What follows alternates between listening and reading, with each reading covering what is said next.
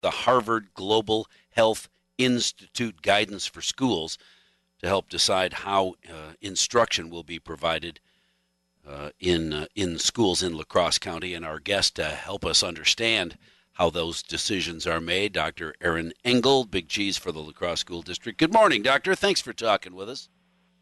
Good morning. Thank you for having me. Are you as familiar with all of these?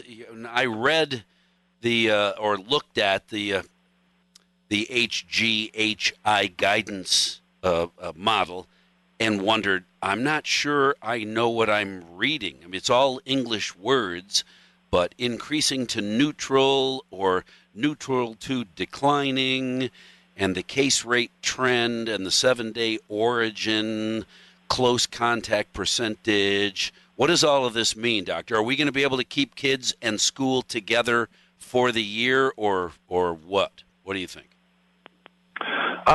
I am hopeful that we are able to get back to in-person schooling as soon as possible. We had committed to a virtual start at the beginning of our school year for some certainty for our parents, and so we could properly plan. And in the first week of school, we had seen relatively low case rates. We would have been in the yellow category at the beginning of the school year.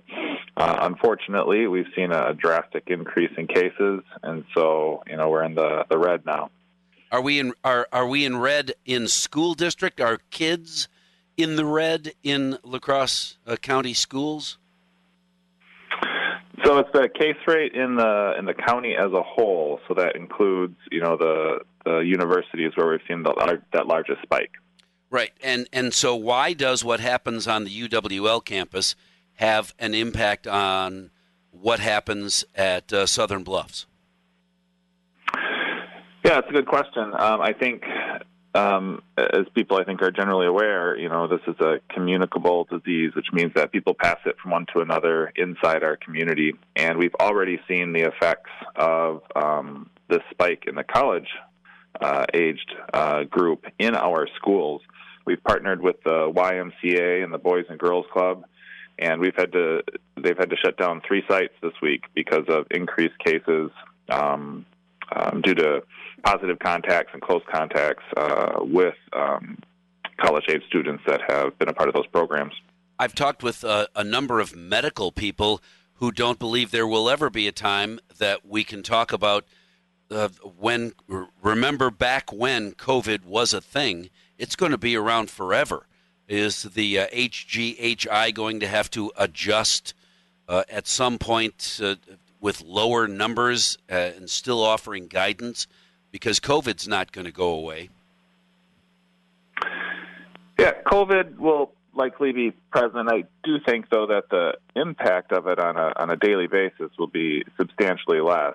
Some of the medical folks that I've talked to have indicated that, as part of the vaccine, it might just be rolled into the flu vaccine in the future, and it'll certainly affect some people, but it'll also not affect most people. I think the folks that I talk to indicate that it'll become something more like the common flu with a higher rate of transmission and a higher lethality rate, but not as big a deal as it is right now. All right. So you hope to be able to at least keep, and I guess with a 2-week stability period, you look at numbers and make an adjustment and then stay at that, whatever the level is. You were at yellow, now you're at red. You stay there for 2 weeks, then readjust and maybe come back out of red, or stay there for another 2 weeks at a time? That's how you're going to do school? 2 weeks at a time, sort of? Yes, that's our plan for right now. We want to provide as much certainty for our parents and our staff as possible. It takes some time to shift the logistics of school. We have to, if we move from virtual to in-person or vice versa, we have to change transportation, we have to change food service, we have to shift the various services that we provide to students, and so it's not as easy as switching, from one day to the next. Oh, sure. We also know that parents need stability as well to find daycare and adjust work schedules or where they're working, and so 2 weeks would be the minimum amount of time that we would need to make those changes and provide certainty for parents. And allow all those parents to make whatever changes they have. How's it been going so far with some virtual and some in-person school? How's it going? Our teachers have worked tirelessly over this summer, and I believe what I'm hearing from parents is that the instruction that we're delivering this fall has been, vastly superior to the spring. And by and large, I have heard, positive remarks from parents about school this fall.